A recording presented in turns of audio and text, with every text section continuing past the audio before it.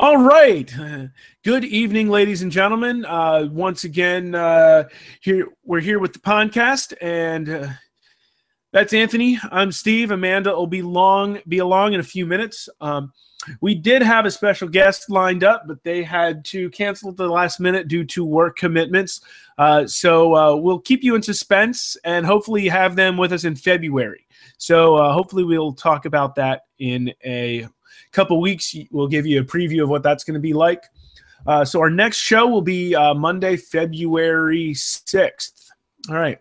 The first thing up for tonight that we wanted to kind of talk about a little bit is China at the very end of 2016 announced that they were going to implement a ban on the ivory trade and processing activities that would make all of those things illegal by the end of 2017. And Anthony, this is big news in the conservation world and really means a lot for the survival of elephants and rhinos. Yeah, it's pretty exciting stuff. Obviously like to see laws in place for obvious reasons, but are they really going to enforce it?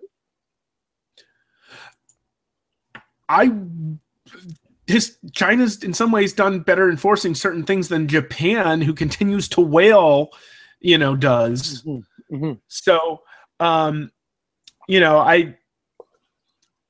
think it's a good starting point. I think in some ways it might be an easier one to outlaw than some of the, than some of the, other illegal wildlife trade of the live turtles and tortoises to start with anyway, because we all know China's a big destination for black market wild-caught animals. But I think this might be an easier place to start if they're really going to try nipping things in the bud. Yeah, it's terrific. I think anytime you can have things in place, obviously the pros for conservation far outweigh the cons. You still wonder about things like whether or not they'll still be enforced, and I hate to start off the show, the first show in 2017 with being a pessimist, being cynical, but here goes. And the other thing, of course, is when laws get put into place, and then that puts more pressure onto wildlife because it becomes even more difficult to get that thing, or it's officially more rare.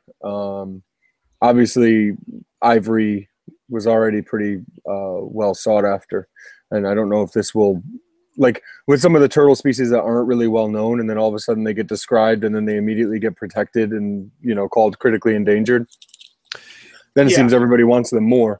But ivory, obviously, those animals are super rare already, and maybe it doesn't change anything. Hopefully, it doesn't change anything. Who knows? Who knows what type of intricacies are not yet known with how this will unfold over time, but hopefully it's for the better. Right, and I think it's reasonable to question how well they'll necessarily enforce it, but given that they're not just trying to make it happen immediately, in some ways might actually be a good thing, because it sounds like they want to take some time to develop the appropriate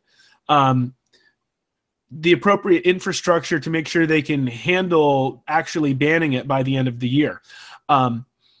And it sounds like China actually backed the CITES resolution on ivory at the last meeting in October, which was in some ways unexpected. They supposedly surprised other meeting attendees with the strength of their support for a ban. So I think this is something that's definitely was in some ways unexpected. It sounds like some folks even believed that the Chinese government wanted to have an even stronger resolution than the one CITES came up with. So this is like new ground for China. So I still think it's big news, and it's especially to kind of finish off 2016. Which had, its shares of ups and downs from the conservation world. Ending on this note was, I think, a big plus. Now, Steve is talking about CITES, and is that how you pronounce it? I've always thought and have heard it pronounced CITES.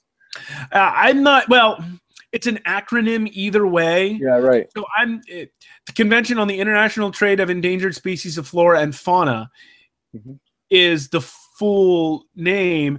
So CITES, the acronym CITES, doesn't even cover the full name of the of the group to begin with. So just so everyone knows, that's the international agreement, basically, that endangered animals that are covered by this legislation, or whatever you want to call it, this law, they cannot be transported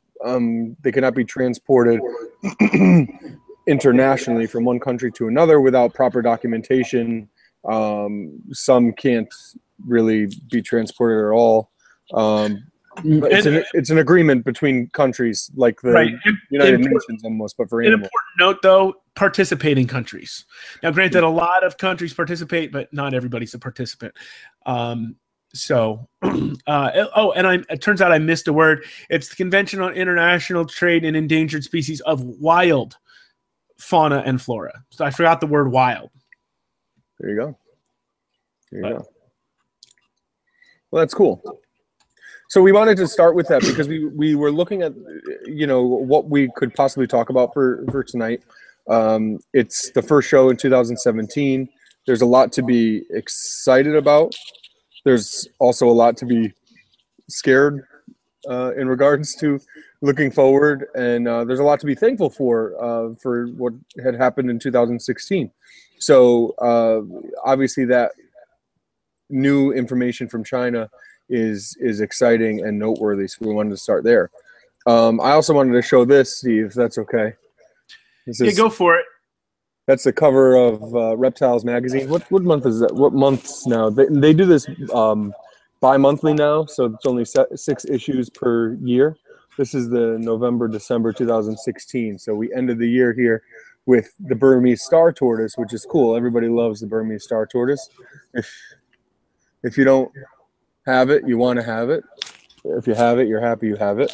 But what was so cool about this one is this is Chris Leone's article, our very own, the Turtle Room's own Chris Leone, who we've had on the show and who we work really closely with. He's one of the best guys in the hobby, in the turtle world. He really is one of the sweetest guys ever. And you never see turtles or tortoises on the cover, ever. It happens, I don't know, maybe once every couple of years. And now with the magazine only being every 6 months. Chris has gotten a few covers. Yes, he has. He also got the cover. Did he get the cover with the Western Hermans? It might have been. I can't remember. 2012-ish, I think. But at that point, it was monthly too. So you had 12 chances in a year to get a turtle or tortoise on the cover. But yeah, I say only in the last 5 years, maybe it's been like a handful of times. So this is really cool also because this is his photo. Sometimes the articles will be written by an author so like when I had a Reptiles article published, my the first page was like a stock photo that was like purchased or something. It wasn't my photo, one of my photos that I sent. So I think it's really cool that not only did he get the article in the magazine, but his photo is also on the cover. So he got the cover story and the cover shot as well, which is really cool because, turtles and tortoises need all the press they can get, especially on a platform as large as Reptiles. So I thought that was really cool. I'm happy for Chris. He deserves it. And it's a nice article if anyone wants to pick it up. I got mine at Petco the other day because I let my subscription lapse recently. I basically just keep the subscription so I can make sure I get all of Chris's articles and other people who is writing I want to make sure I see. Yeah. Yeah, definitely a great way to continue to build awareness about some of these animals. So, one of the things we plan to do tonight is just kind of talk about, I don't know, just a recap of some 2016 things. So if there's an important story you think we should mention tonight, feel free to drop a comment in the live chat window. We had, mentioned before the show about the Platy Sternin confiscation, but we hammered on that in at least 2 different shows. So we figured we'd skip by that one again. But there's your little reminder that event happened in 2016. And Steve is so smart. I'm gonna keep kind of, I don't know, paraphrasing what he's saying or trying to put it in different words when he says Platysternon, he's talking about the Chinese big-headed turtle. That there was a huge confiscation of roughly 800 animals that were confiscated, obviously being smuggled. So really, really big story, a really scary story, and a lot of groups have kind of jumped to aid in that situation. So the big-headed turtle. Sorry, Steve. That's okay. You know, I tend to lean scientific names to begin with.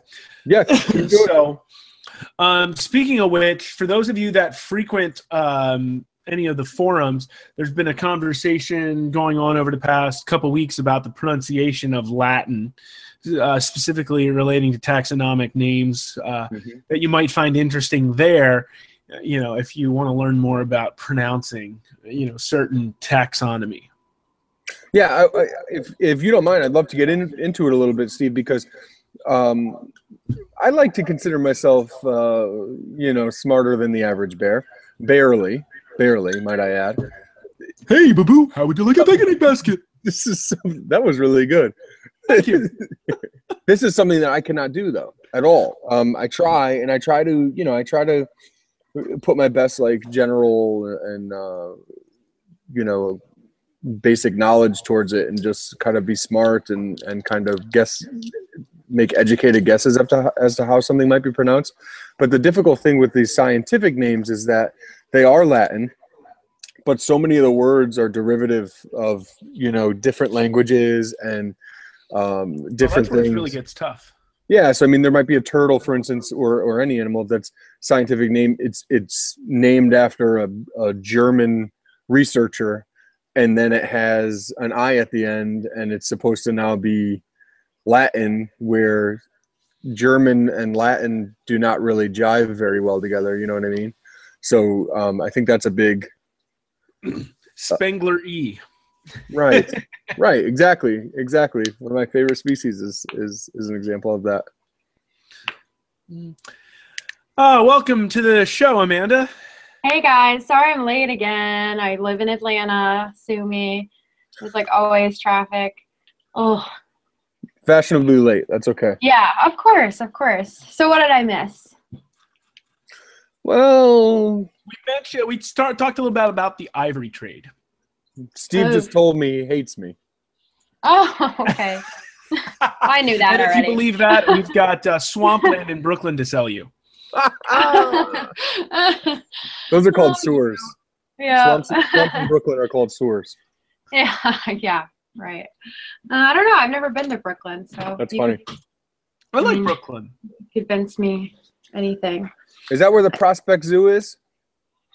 Prospect Park, I believe so. Yes. So that's the zoo that's the only zoo that breeds big-headed turtles that we were just talking about. I think really? Zoo, yes. Yeah, and then the Turtle Survival Center, TSA's Turtle Survival Center, and then one private individual who we all know and love. It's random. Something like that. Mm-hmm. Random bits of knowledge. That's what I'm good for. I feel like it's kind of a random zoo. I didn't know that. Yeah, I've never been. They were like Brooklyn. Big on. Yeah, actually, it's funny how they all have zoos, like the Bronx, the Brooklyn. There's a zoo in all 5 of the boroughs, all run by the WCS. That's kind of crazy. It's cool. Our good friend Lonnie McCaskill is the director of Prospect Park these days. He's a turtle guy, so. Oh, cool. Okay, that makes sense then. Big things from them on turtle conservation. So awesome. That's always good to have a turtle person in the background of places that have such awesome resources that can get so much more than the private keeper and accomplish like so much more, because it's just a big, huge vat of like knowledge and resources and like awesome enclosures, and like it's just awesome. So that's good. Damn straight. Yeah. Yeah. John, actually, the guy who you guys have seen on the podcast in the past, he actually lived in Brooklyn for a really long time. And I don't even think he made it to the Prospect Park, so I kept telling him, you need to go and see the big-headed turtles, and I don't think he was able to get over there. But, you know, things are hectic, and a lot of hustle and bustle in New York City. I don't know if you guys are aware of that. But Oh, definitely. Yeah. Oof. I've only driven through, and it's just like, keep going, please. I don't want to stop. No, we're not stopping. Ugh.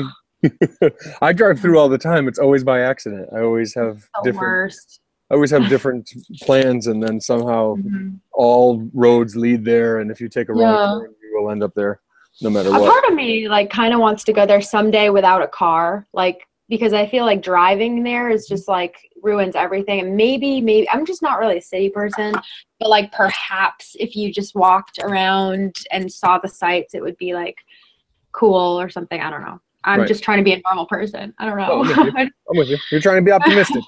It's a new year. Yeah. It's 2017, and you're trying to be optimistic. I don't blame you. It's okay. Exactly. I just always, the thing with me is like I always want to go to places like on vacation specifically for the herping. That's the only thing. So I'm like, if I can't herp there, it's not on the list.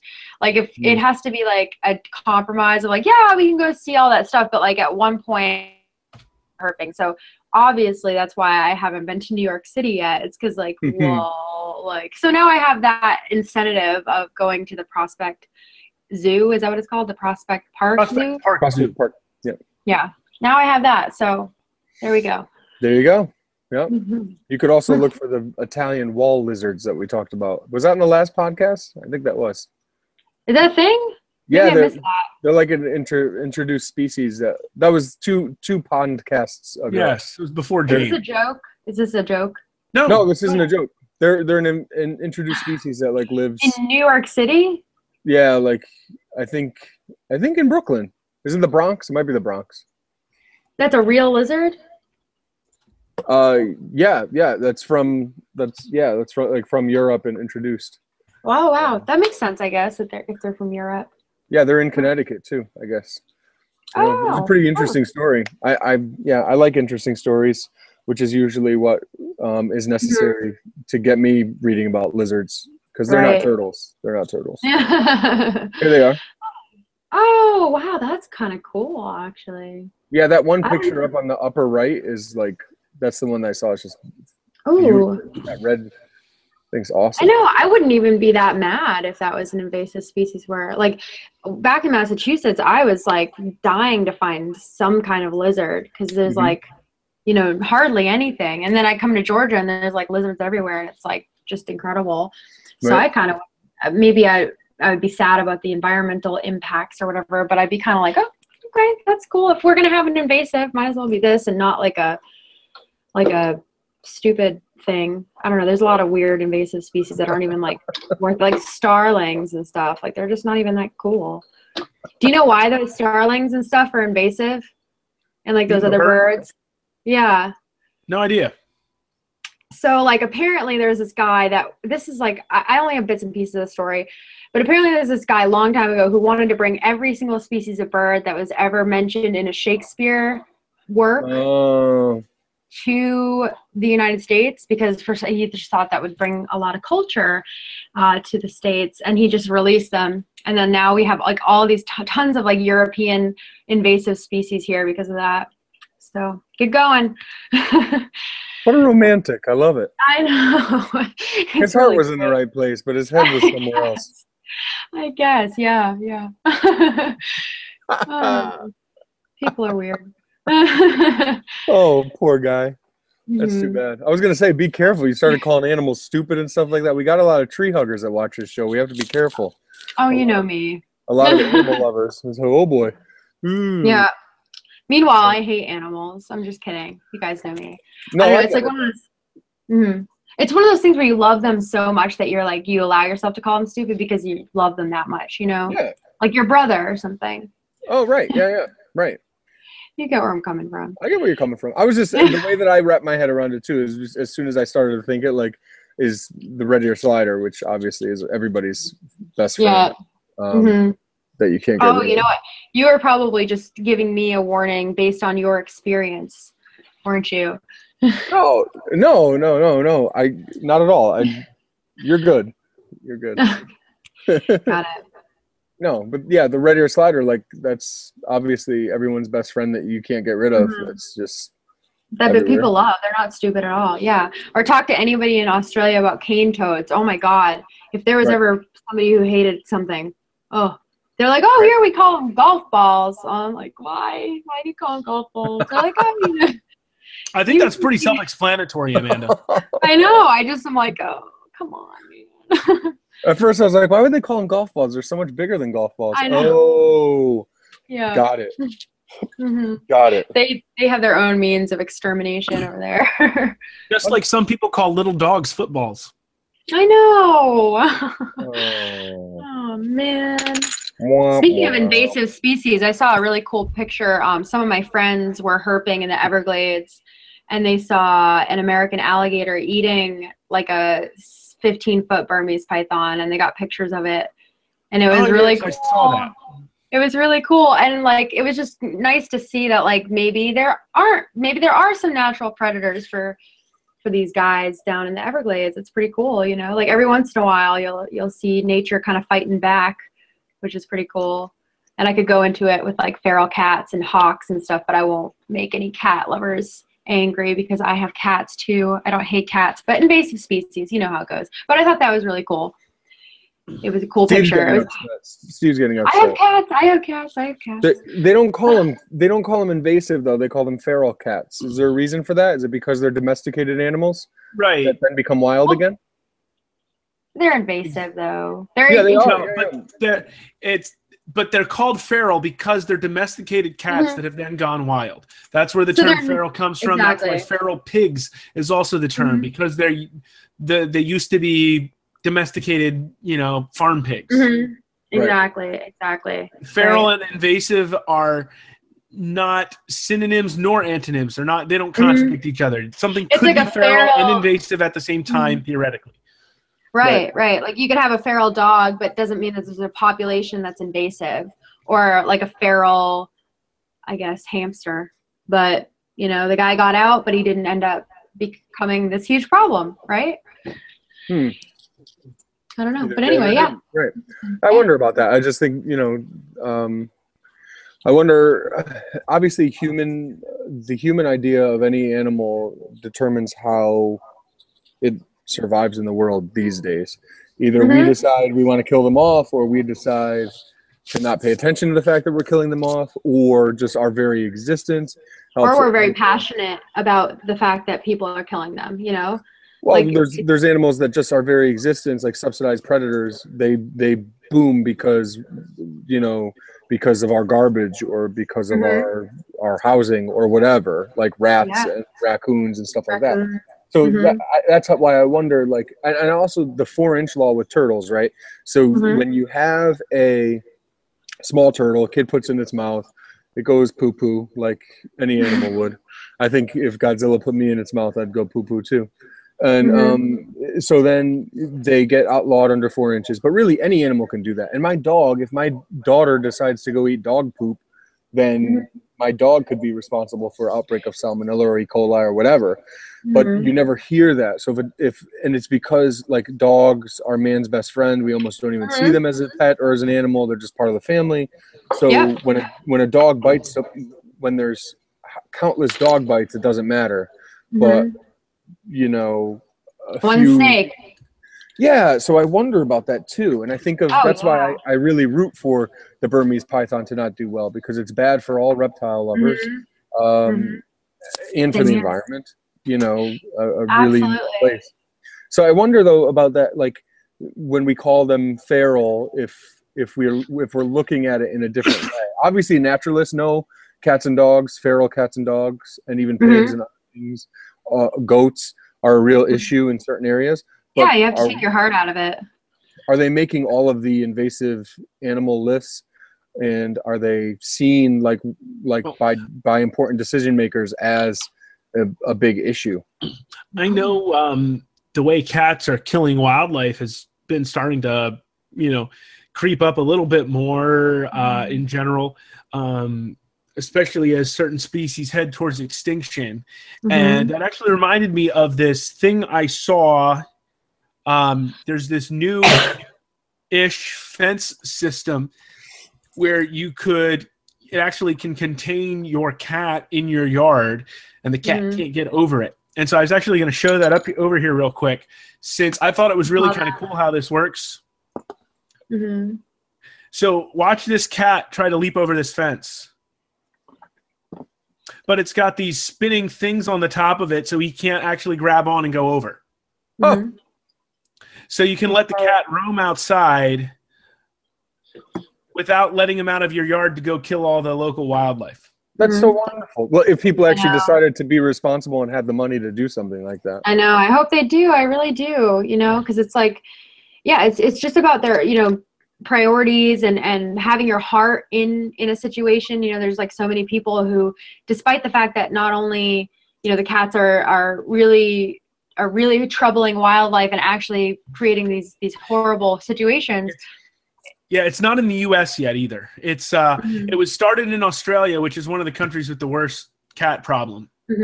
Actually, it's also available in Europe and New Zealand. Steve, can I ask you a question? Do you know how many states or countries have at this point have outlawed red ear sliders?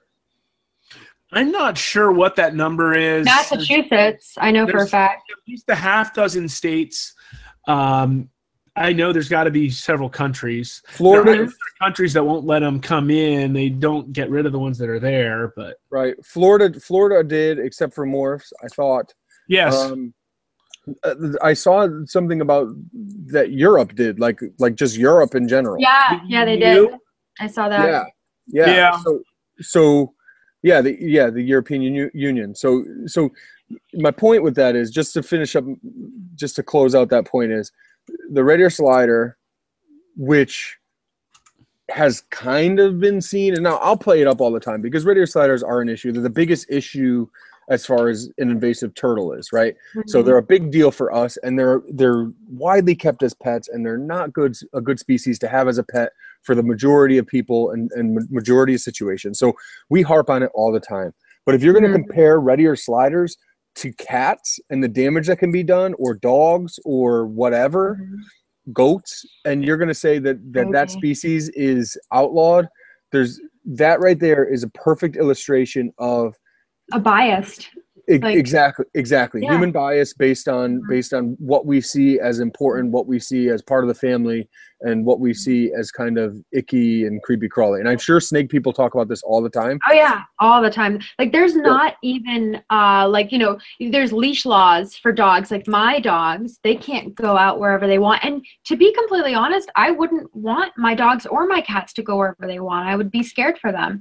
But there's not any laws at all, like anywhere, that tell you that you cannot have your pet cat out at all. There's nothing that controls that. And so, and as a vet tech, this is just kind of coming from my heart. There are so many cats that come into my clinic that have diseases, that have been hurt by other cats, that have been hit by cars, that have caught all these horrible things because they go outside. So it's just so much for the vet. It's so beneficial to keep your cats inside on so many levels, for so many different, for the cat, for you, for the populations of wildlife. And yet there's no laws, there's no nothing, because why? You know, it's just bias. We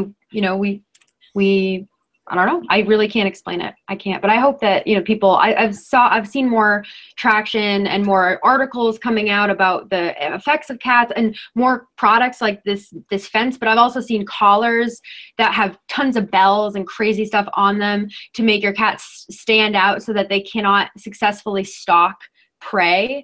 And I've seen a lot of other stuff similar to that, where it just makes it harder for your cats to kill things. So I mean, it's better than nothing, I guess, and it's a start for sure. But it's definitely, I actually read this really great book, and it was like, I totally forget the exact title, but it was like, some we kill, some we eat, or some we hate, some we eat, and some we love, or something like that. Yeah. And it had to do something with like just like the way that we see different animals. I mean, we'll love our dogs and cherish them, and I like buy my dogs clothes and birthday cakes and stuff.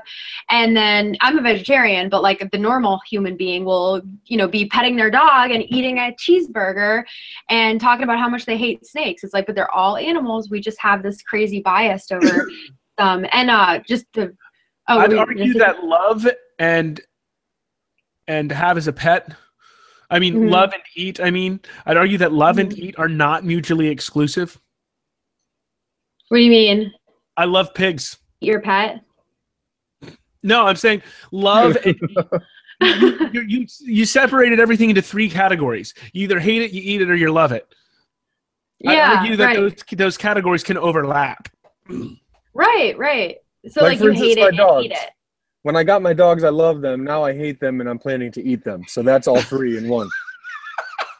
That's all three in one right there. And they're Oh my god. that's a true story. It's like a chain reaction. Right. Yeah. I know. It I've done evolves that over before. time. Yeah. It's a complicated relationship. It evolves over That's time. so funny. No, Yeah. what I was going to say, it's interesting. This is actually something I was doing this weekend. I was out educating with my snakes, and people were just like, does it ever bite you? Oh God, what do you do? And I'm like, well, first of all, this is like just a small snake. And yeah, he bites me, and it's just a pinprick. And to be quite honest with you, I would rather be bit by basically any species of snake that was under 10 feet and non-venomous any day over being bit by a dog. And people are just like, oh yeah, I guess it is worse to get bit by a dog. I mean, duh, like even a Chihuahua, I've been bit by Chihuahuas and they've nearly sent me to the hospital. They have horrible teeth, big teeth. I would much rather be bit by a snake any day. And and it's just people don't really think about it, and then it clicks in their minds. They're like, oh yeah, I guess we just don't think about because people are like, why isn't it biting you? And I'm like, because this is my pet, like because he doesn't bite all the time. Why? It's not like people stop you in the street and are like, why isn't that dog biting you right now? It's like, because he's my pet. He's just, that's not, I mean, he could bite me if I piss him off, but he's not. He's just, it's just people don't have that correlation to snakes until you remind them that it's dogs bite too. Anything with a mouth bites, so I don't know. But it always don't get it. like, yeah. But it's good to go ahead, please. I was just gonna say it's good to bring the dogs into it, because everybody's got dogs. Most people have dogs. They're like, oh yeah. So it goes back. There's an example that I won't use that we talk about in social work all the time, necessarily. It's probably not good. It's probably not PC. But so anyway, while I waste our time, I think if I was a snake person, advocate for like USARC or whatever it's called, to kind of advocate for snake keeping in captivity and that sort of thing, I would point to that 100% of the time. And the fact that when a 10-year-old kid gets sent to the hospital with wounds from a dog bite, that it doesn't even matter. It might not even make the local news. But if somebody got injured by a snake, that, a snake being kept captive, then that would definitely be news. That would be national news. Yeah. You'd at least see it on, internet article or something like that. So you can't tell me that no one's been killed by dogs in the time that those two boys were allegedly killed by the rock python. Rock python, right? Yeah. So I just, that was how many years ago? 3 years ago, and I still see things. And people are still I mean, people ask me all the time, like, aren't you scared that you're gonna get killed in the night? Because I have a reticulated python, and he's not even an adult yet, but obviously I'm planning on keeping him even when he's 10, 15 feet long. And people are like, aren't you afraid? Like, would that happen to those kids? And blah blah blah. And I'm just always like, I have dogs too, and I'm not afraid of them. So it's just one of those things. Yeah, totally. Right. Right. So one other thing we wanted to talk about, and I love, Amanda, you're the best. You're not scared of snakes. We love you for it. I wouldn't want to have a retic in my house, just because that's a lot of space and a lot to wrestle. Although I guess that would be fun. Anyway, moving along, we wanted to talk about a list. And Steve, I don't know if you can pull it up or not, but I've got it already here. So for 2000, as we usher ourselves into 2017, we wanted to talk about this list of species that have gone extinct in 2016, as we obviously exit that year and kind of look back and see what we've lost. And I found really interesting in this is a lot of the species were not listed as being extinct in 2016. So when you see that title, you think, okay, these animals we lost this year. But really, it's just when he's reporting on them, because the sad thing and the very common thing with animal extinctions is we don't actually know when we can kind of put our finger on like when they actually disappeared, when the last Rab's tree frog actually took its last breath, which is actually one that we do know probably, because there's probably not any left in the wild, and that last one was in captivity. But this article lists tigers in Cambodia as going extinct this year, but the last ones were seen in 2007. So he's just listing them this year. They haven't necessarily gone extinct this year. Well, see, and what science means by gone extinct too is you have to do a pretty thorough search to declare it. So just because the last one was seen in 2007 in this case, like we have no idea when it went extinct. What this list is are essentially animals that were declared extinct in 2016, thanks to published works on studies that were done and on thorough studies that were done. Some quick background, by the way, on the guy who publishes this. He does it pretty much every year on his blog. You can see this at livingalongside-wildlife.com, and you can follow him on Twitter at Alongside Wild. His name's David Steen, and he's actually a really big snake advocate. He's a reptile guy. He's an ecology he's an assistant research professor of wildlife ecology and conservation at Auburn in Alabama. And as you can see from his Twitter banner here, he's a big snake guy. Really does a great job of educating people through social media, specifically about snakes. He's holding a turtle in his picture. What is it? Caution. No, it's no. It's a Blandings. Blandings. Oh, it is. Yeah. Yeah, from way far away it looks. Right. He is a reptile guy, but his specialty is definitely snakes. He and I've talked a little bit about turtle stuff on Twitter from time to time, but anywho. That's cool. That's kind of the background of this list. I was intrigued by the fact that he has those 4 snake photos up top. I thought that was really cool, and I figured there was something behind it. So I'm happy you actually knew that. I didn't find anything in my research that showed me anything. But he did have another. I assume that the Barbados racer is a snake. Yes, it is. Which had not been seen since 1963. So again, that's another example of something that you would not be able to actually pinpoint when it went extinct, but is being listed on this 2016 list. So it's rare when we actually, and this is part of the problem when you're a conservationist and you're trying to get the word out about things that are happening in the world. These are not sexy topics. These are not interesting topics necessarily to a lot of people, and they're really difficult to prove and to pinpoint the time. So you can't actually say, hey, this just happened. You have to conduct this huge study and then say, oh yeah, this happened at some point in the last 40 years. It's not as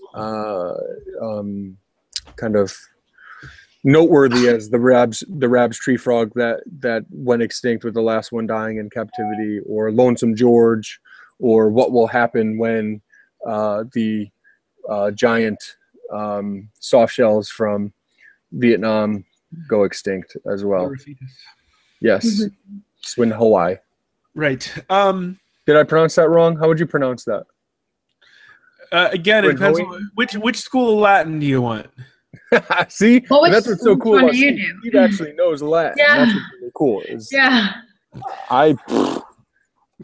Which school of Latin do I want? There's different schools. Which school did you go? There are 4 ways to pronounce Latin. For whatever reason, the name of the 4th one always slips in my mind. It's Southern something or other. Then you've got you've got classical Latin, which is like old school Latin. You've got ecclesiastical Latin, which is also known as Northern Church Latin. It's probably the closest thing to classical Latin, but it's got some differences in it. But if you think of like really strict Latin mass, that's Ecclesiastical Latin is what you'd find there. And then there's Anglican Latin, or what's called traditional English Latin, or something like that. Those two, ecclesiastical and traditional English, are probably the most two commonly used for taxonomic pronunciations. The problem with the species you're talking about, I believe the species name is connected to somebody's name, but I'm not sure about that. What we'd need to do is figure out how that name is actually pronounced in its original language.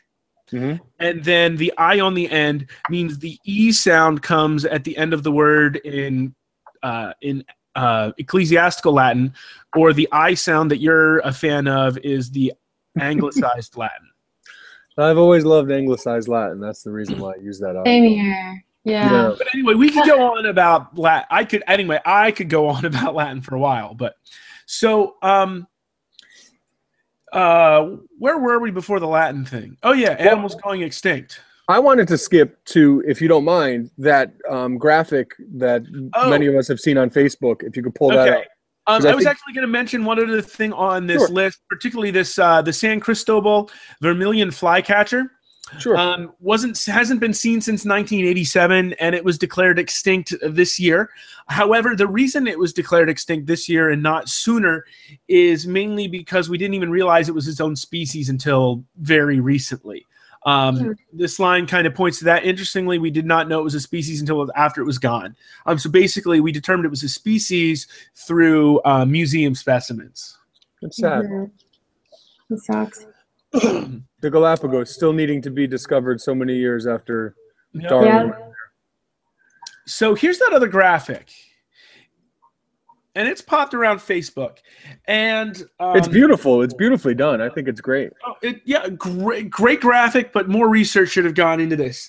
So after this had been posted on Facebook, Anthony was like, "Hey, there's this graphic," and he was like, "Well, let's use this." And I was like, "Well, this conversation happened on Facebook then through a number of us who have a passion for conservation of animals."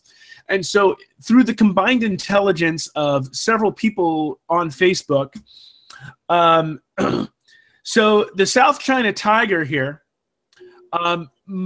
is no longer even considered to be a species or a subspecies. It's just part of another tiger. So we can't even really list it anymore, and they exist. We've got let's go to the turtle. The Arakan forest turtle has definitely been seen in the wild recently. Not sure why they wrote no longer found in the wild here. No idea. They clearly didn't do enough editing, because I think this picture or this graphic was created relatively recently and isn't really all that old. So we've got the Guam rail here. There are at least two small populations in existence, and they've actually been part of a reintroduction effort thanks to AZA species survival plans. So over the last 5 or so years, they've been starting to be reintroduced. They're on Cocos Island, on Guam, and Rita, which is another island out there in the Pacific. Let's see. Somebody confirmed that their dad has seen pygmy rabbits because they work in Colombia, where they're native to. So they're not actually extinct. No citation, but somebody else commented that Atelopus nene is not extinct, still in the wild. This one they got wrong the opposite way. Edwards pheasant hasn't been seen in the wild since 2000, and recent surveys suggest that this species may actually be extinct in the wild. So still some stuff to do there. And this one has a good citation. Père David's deer was extinct 30 plus years ago, and through reintroduction efforts has a population that broke over 2,500 12 years ago.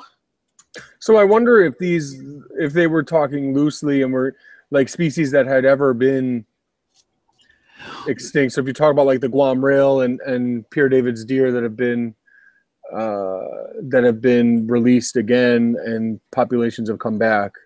I mean, right, but the graphic should say 13 critically endangered species, not 13 species no longer found in the wild, or something. totally, yeah. Yeah. So, like, based on their caption, this graphic's all off, which they could have avoided. And there was the horned oryx. They're not doing great, but The more you know. they've been part of reintroduction efforts as well in the African country of Chad. That's really funny. So that's 1, 2, 3, 4, 5, 6, 7, 8 of the 13 species on the graphic probably have a different status than what's mentioned here. Yeah, I'm actually like double checking the Panamanian golden frog too. I feel like they are. I feel like there might still be some out there. Well, they were They were one of the species that was being wiped out in the wild, like Rab's tree frog. Yeah. Right. So this is all like relatively recent. Mm-hmm. So they haven't been found in recent years because of this disease that is thought to have wiped them out. But I mean, they breed like jack. Right. How well could you have checked those wild spaces for this tiny little frog in that time? I feel like they haven't seen them out there in a while. So yeah, they're critically endangered, but they're thought to be extinct in the wild. Right, and obviously 13 species critically endangered, functionally extinct, or extinct is a bit long of a title for a poster, but I think they still could have been a far more accurate than 13 species no longer found in the wild, because some of these are definitely found in the wild, and as a result of successful conservation efforts, they're found in the wild. So some of these things, we shouldn't be like going because they're no longer out. We should be like celebrating conservation. It works. Keep supporting it because it works. Yeah, totally. Yeah, so again, I'm not entirely certain how old this graphic is, but I think it's recent because it certainly started popping around Facebook recently, and I don't recall seeing it before. It has to be just a few months old because it lists the Rab's frog as extinct. As extinct, right. He just went extinct. Yeah. So. Yeah. I think it's interesting, if nothing else. I mean, the thought that I had with it when Steve and I were discussing it before the show is,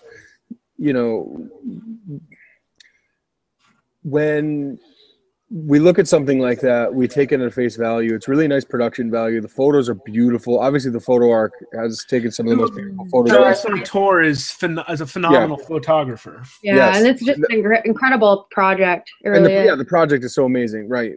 But we look at it and we say, oh, wow, okay. And as a turtle guy, I saw it and I looked at Yosemite's Depressa, the Arkan forest turtle, which is listed there, which is right in the middle of the poster. And I had questions about that. I'm like, oh, I should have known if they weren't found in the wild anymore. Like, I should have known that. I was surprised.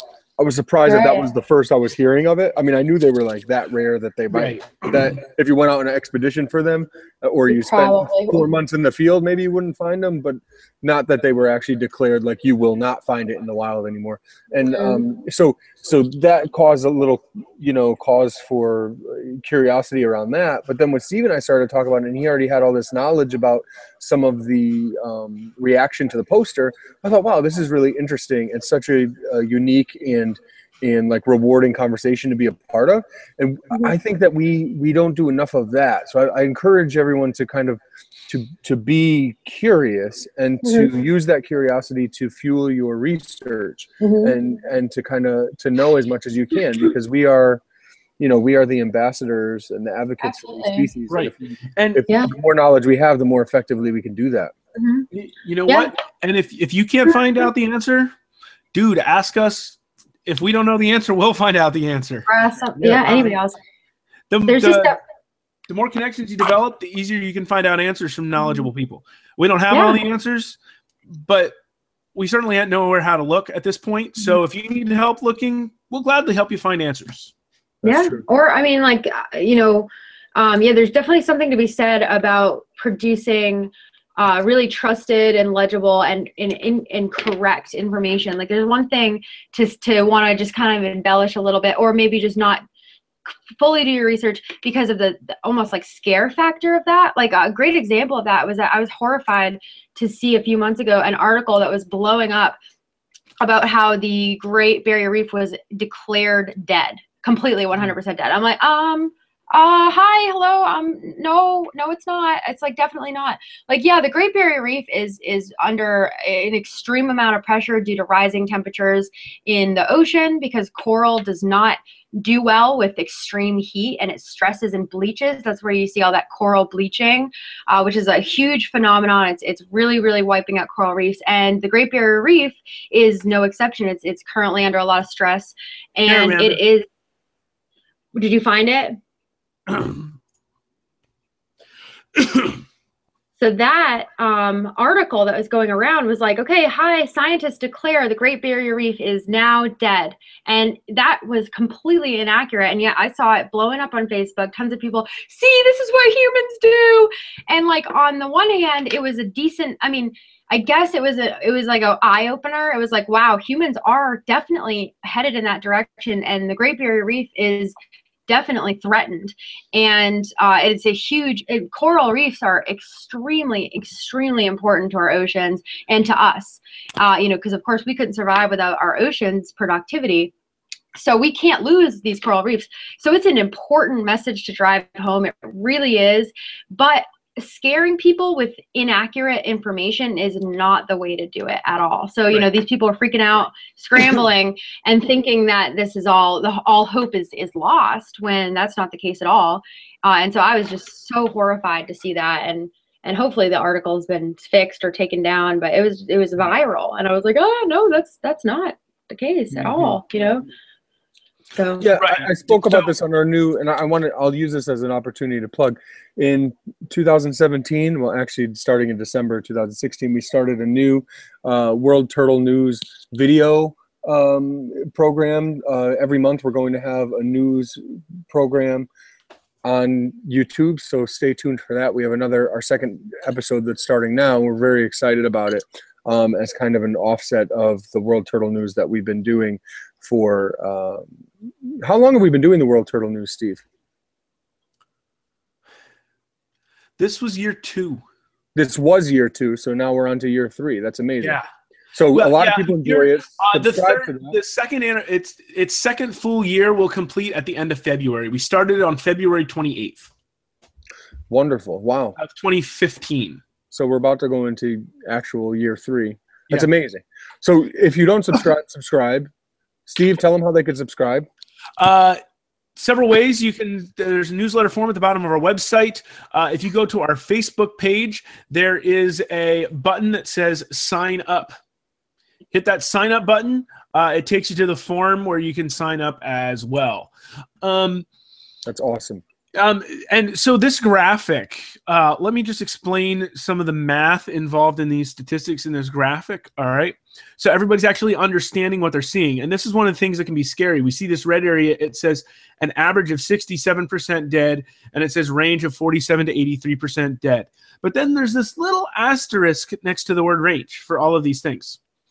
And so if we look down at the bottom right-hand corner, it says upper and lower quartiles. All right. So what this means is they took a lot of samples in this red area of the reef, okay? So they took a lot of different samples. Those samples ranged from everything from 0% dead to 100% dead in theory, okay? This range is the upper and lower quartiles, which is 25 to 75%. So essentially the middle 50% of this chunk is 47 to 83% dead. There is 25% of this is less than 47% dead, and 25% of it is greater than 83% dead. But so this is like a lot of stacking of percentages on top of percentages. So but they use the sample to say it's on average 67% dead, because that's kind of the median of all the samples they took in the red area. Right. Orange area is kind of the same. Of all the samples they took in the orange area, the average of those samples was 26% dead. Mm-hmm. Right.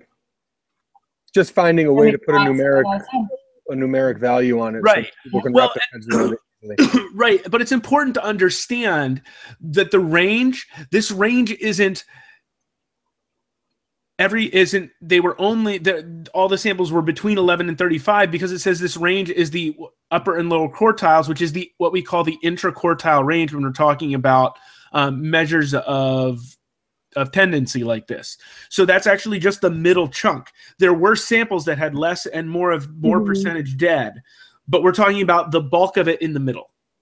Right. So it's not actually 67% of that area that's dead. Right. On average, 67% of that area is dead based on the samples that were taken. But there are certain places where it might be all dead, and there's certain places where barely any of it's dead. All right. But as you can see here, the South, they didn't even include the range of all their samples here in the South. Only 1% of the reef was dead. Here in the Central, an average of only 6%. That's really not that big of a deal. The range was only 2 to 17. This means what this actually means, because this 17 is the 75% mark, this means 75% of this is less than 17% dead, which means 75% of it is 83% or more alive, which means it's still doing really, really well. You're such an optimist today. What's going on? No, it's important to be optimistic, and I really am so thrilled that you had the mathematical knowledge to actually explain that, because it is something that I understand, but it's not something I can't do anything like that. I'm still scratching my head about why I got like a B in statistics a couple of semesters ago. I have no idea why that happened, but that's such a great way to put it, and it's not a cause for us to be like, oh, cool, all right, then I don't have to worry. Let's just keep burning carbon emissions and let's just keep, just keep destroying the planet. Then there's still definitely a reason to be concerned, and definitely a reason to keep fighting for it. But that's the exact reason that we should feel like we can keep fighting, is because there's so much left worth fighting for. It's not a lost cause by any means. In fact, it's like a little tiny bullet wound that we can very easily repair with the right knowledge and optimism, which is great. So I'm glad that I brought that up, that we went over that. That's great. And I'll make, if I could continue to try to make my tie-in, and I apologize for laboring through this, but the reason I was bringing up the news is there was a story that I brought up in the news, which will be out very soon, the new episode, about a story where the title, and it's kind of like when I think about it, I think of YouTube as the place, and I've been guilty of it too. Not as bad as some of the stuff that we see necessarily, but clickbait. Exactly, clickbait, where you're putting something up there so that people will kind of take a look, and I see this as that, and it's unfortunate because we want to reach as many people as we can to get our message out there. And Steve and I have this conversation. We've been having it for years and years, and he's so good about stopping me when I start to put clickbait out there, because I want people to see it. Now the videos themselves that we put out, we really try not to make them too lacking, where we try to put in really good information, and we try to be really fair and appropriate and everything else. But every once in a while, you try to pick a flashy title just to get some clicks so that you can actually get your information out there. You spend all this time researching something and working with a certain species or working on a project or whatever, and then you put all the time into making the video or writing the article or whatever it is, and then you put it out there and you want people to see it. Some of our best videos with the most appropriate titles get like 12 views. So part of it is the public and what they click into and what they want.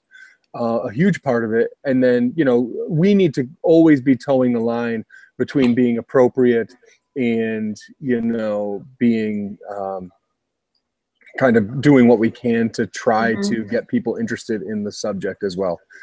So just something I wanted to throw out there, make that connection. Because when you guys watch our new news episode, you'll see that.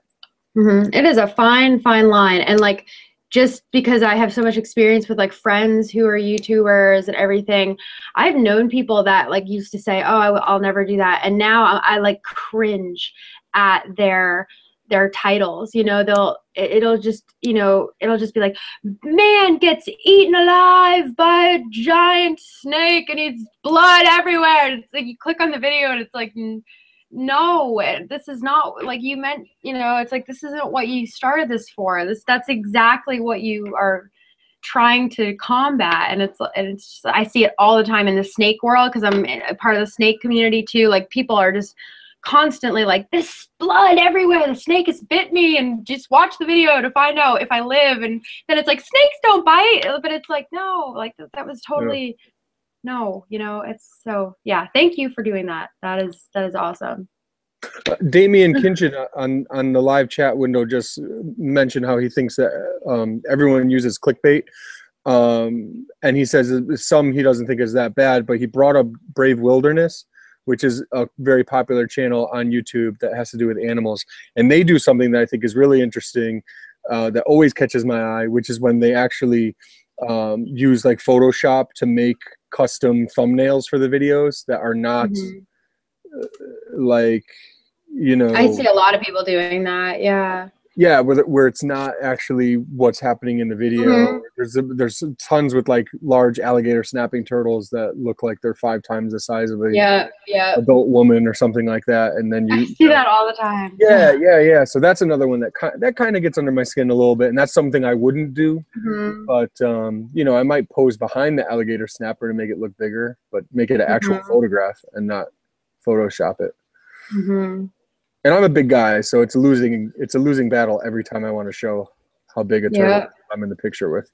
So absolutely. Anyway, just saying. That's awesome. It's good that we're going that route, because I see a lot of people who are successful without doing it. Yeah, I don't know what successful is or not, but. I mean, I guess it's just a lot of views or something, or you're just getting through to people. I don't know. I mean, I see the thing that me and my boyfriend both get discouraged sometimes watching like the people on YouTube that like make so much money and they have like this whole livelihood, and like they really like don't produce quality work, or they just put like kind of silly stuff out there, and it's like, gosh, I wish I could offer something that people would be interested in. Like, if I had $1 for every view that a video titled like Spider-Man versus Superman, like hypothetical who would win fight, like these just crazy videos like that, and it's just like somebody talking about who would win in a fight against, it's just like stuff like that. I'm like, like anybody could do this, and they have like millions of views, so I don't know. Yeah, a lot of people. I think it's the public too. I think it's what we want to watch, and I don't think. I think there are tons of people that want good content and educational content and everything else, but it's been killing me lately because we have a video about an alligator where I went in Gatorland. I went into Chester's enclosure. Chester's a huge alligator who was taken there because he was eating like neighborhood dogs, and he was brought there like a couple That's awesome. ago. It's the coolest story, really, and he would have been killed as a nuisance alligator, but he was brought to Gatorland, and they have him in his own enclosure. And if you go into Gatorland or other places, they have these large areas, but they're just packed with gators, big gators, and they a lot of them have wounds on their snout and things, and it's really unfortunate to see. But then Chester gets his own, which is really cool. And when you're actually there, it's like, wow, this guy has kind of got his own thing going on. This is nice, and he's pretty big. He's pretty big, and he's pretty, immobile. So I put a video of him up, and they're riling him up a little bit, and it's probably like the video was just like an afterthought. But I got the footage, and I'm like, you know what, this will probably do pretty well on YouTube. Whatever, throw it up there. And I probably wasn't as careful with it as I want to be, because that's not like what we do. And it kind of bothers me a little bit now because it's our most popular video. And it just goes to show that we've done 265 videos, and the vast majority of them have been educational They've taken thought. And now the production value is not always good. Sometimes it's better than others, and sometimes it's relatively bad. But we try to put out things that are educational and constructive and backed by science in some way or knowledge or research or whatever, that like we're putting something out there that's true and all of that. And then here's this video that's just kind of, as far as we're concerned, has gone viral for us, which it hasn't gone viral at all. But it's a relative term for us. It's a relative term. Exactly. As you want to be excited because it's like, oh wow, someone's finally watching our stuff. But it's the worst video we've ever done, and with the worst topic and a clickbaity title, and it's just, it goes to show you, out of 266 videos, 265, whatever we're at, that's what people want to see, and it's unfortunate. So it is what it is. All we can do is just keep getting our low view counts and putting out stuff that we know is good and that we'd want to watch and that we think matters and will help save species or help educate people. And the more that people learn about the turtle room and consider us a source for turtle information, the more they're going to seek us out on YouTube. I mean, I know for a fact that when I first learned about the turtle room, I was on YouTube looking at your channel, like, what is there that I can learn more about turtles from, because like you just put the name in the search bar. So it has a lot to do with that name too, and I think that as the years go by, I know that 2016 was an awesome year for the turtle room, and 2016 is going to be, or 2017. I'm doing that thing where I can't write it, but I can't say it. Yeah. It's going to be another great year. It's only going to go up. So that's good. Something to look forward to. Right. So I think that's a good place to kind of call it a show. We wanted to talk about things that we were, that were noteworthy for 2016. We kind of did that. We wanted to look ahead to 2017. We kind of did that. And now Amanda brought us right back full circle. So what do you say, Steve? Sounds good to me. Sounds good. Steve's relaxing already. He's ready to go. Yeah. So so we've got we still have this year's calendars for sale. You still have more than 11 and a half months to use them. It's got lots of great photos. Through the end of February, the Turtle Survival Alliance still gets $2 donation from every calendar. So, sell those. We would love if you would sell those out. They help support us. They help support the TSA. Anthony, here, let me make sure you can see Anthony's poking one up here on the screen for you to see. Still wrapped in the shrink wrap even. Smells so good. Smells good. Yeah, they do. They smell fresh and printed. And they are shrink wrapped and with a cardboard insert for safety during shipping. So you get a nice calendar that doesn't have beat up corners. They smell like chemicals. That's called ink, Anthony. It smells like chemicals. Oh, man. So lots of cool stuff on the horizons for 2017, I think. Just keep watching as we kind of get things rolling here. And we hope to have another great guest on February 6th for our next episode. This smells like a Brooklyn swamp. That's not going to sell calendars, Anthony. We're not supposed to go full circle that way. These are turtle people. They like swamps. I like swamps. I'll be the first to admit that even the way they smell sometimes. There's just that one swamp smell that I don't like. I'm doing my turtle calendar pose. So from the swamp, apparently, instead of the pond, this is the Pondcast signing off. That's Amanda. That's Anthony. I'm Steve. Buy a calendar and support turtle conservation in 2017. Woo!